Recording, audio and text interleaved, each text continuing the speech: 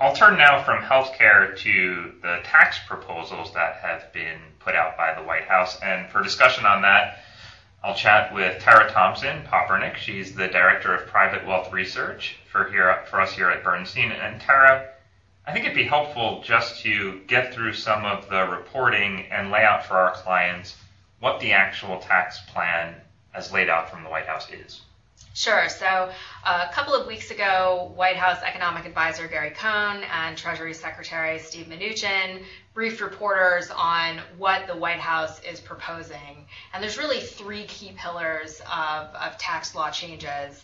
The first is for individual income taxes. There's a simplification of rates and the elimination of the alternative minimum tax, as well as the surtax on net investment income. For the estate tax, they're calling for a full elimination of the estate tax, but there's no mention of elimination of the gift tax. On the corporate tax side, changing the business tax rate to 15%, and for businesses to be taxed on U.S. source income only, not on worldwide income. So those are some pretty vast changes. The net effect of these is likely to not be revenue neutral in that it will lower federal revenue and raise the deficit. So as our U.S. economist here at Bernstein put it, these proposals are going to have a potential impact which may result in their being just the opening point of a negotiation that will certainly have some back and forth over the coming weeks in Congress. So there's been talk about how much detail was in the plan. You've obviously seen it. How would you describe that? So this is really a broad brushstroke outline with very little detail and some questions as to what exactly is going to happen when we get a final bill, or when we do get a bill to begin with. This does first have to go through the House and then the Senate. And the hard thing about the Senate right now is that in order to get a bill that's not revenue neutral through, Senate rules require at least 60 votes. Right now, that can't happen unless at least 9 Democrats sign on to the plan. Is there an alternative? Well, what could happen is under a separate Senate rule, they could pass a bill with a simple majority, but it could not be permanent, meaning it would expire within 10 years. So similar to the Bush-era tax cuts that were put into place in 2002 and then set to expire at the end of 2012, we would be in the same scenario with the same kind of fiscal cliff 10 years down the line. So let's break down some of the individual and business and estate tax parts of this plan. On the individual side, what's the outline for what tax brackets will be, and compare that to where they are today and what the difference might be for a typical Bernstein client? So right now you have a little bit more gradation in the tax code, with the top rate topping out for income at 39.6% plus an additional 3.8% surtax if that ordinary income is investment income. And that surtax is known as the Obamacare surcharge, so that's related to healthcare, which we just talked about. Correct. Should that the healthcare bill, with the repeal of that tax stand, that tax will go away, even though it's not only used for funding Medicare. It was originally called the Medicare surtax. It can be used to fund other items, but it's gone in at least the House version of the bill that was passed last week. So if I'm a Bernstein client and I have high income, I'm paying 42+% federally before I even get to the state level. Right. And what would that look like now?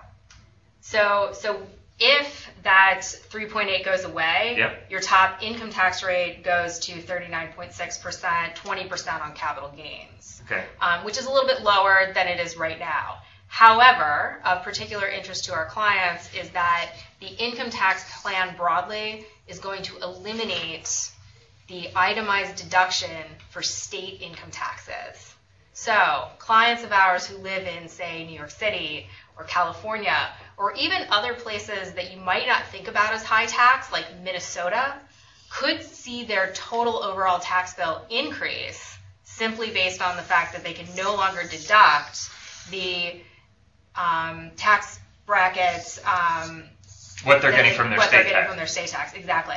So that's going to be for a lot of our clients their biggest deduction. Right. A biggest deduction across the board is going to be their state income tax.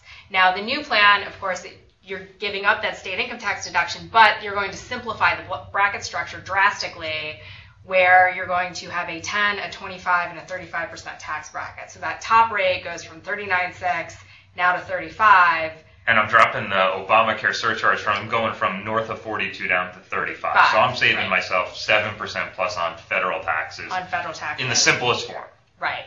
But you are going to still pay full fare with both state and local. So net, it may not actually impact a lot of people. It's going to depend on where the client's living and what the situation is. Exactly. What deductions will stay? Charitable deductions and mortgage interest deductions. The two ones that seem always non-negotiable. The two that always seem non-negotiable, and I'd encourage anyone who's really interested to take a look at the New York Times Magazine this weekend. They have a long article about mortgage interest deduction and who benefits and who doesn't, because it's a really interesting, although politically toxic piece of the tax code to touch. Right. So there's also this talk I'm putting this on the business side. That may not be exactly correct. Correct me where I'm wrong. That the top business taxes would go down to 15%. Is that right? Correct. So there's this notion that high net worth investors, Bernstein type clients, could set up family partnerships or LLCs so that they would look like a business and then not be at, even though 35 is better than 39 or 42, then they don't come all the way down to 15. Do you think that's possible? Is there any precedent for that? How do we even think about that? Right. So one of the most controversial aspects of the White House tax reform plan is to extend the corporate tax rate to what are called pass-through entities. So LLCs, limited partnerships, that some wealthy families use as estate planning structures.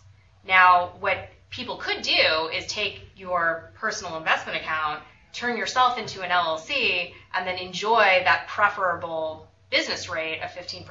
Why wouldn't you do that? Well, there really is no argument for not doing that. Legal fees. Legal fees, basically. And we've seen this happen in a handful of states, where the states have changed their laws to allow these pass-through entities to benefit from lower business tax rates. And that's exactly what happened.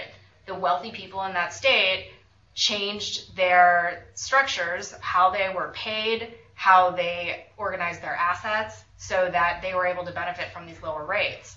It's even going so far as having your employer declare you not a W-2 employee, but a 1099 contractor. I was just about to make a joke and ask that question. Should I no longer work for Bernstein as Mark Penziner, but as like the Mark Penziner Planning Trust? Yes. I mean, under this tax law, that benefits you. And so we've seen that at the state level. It would result in a huge amount of complication and would cut additional revenue from the federal government.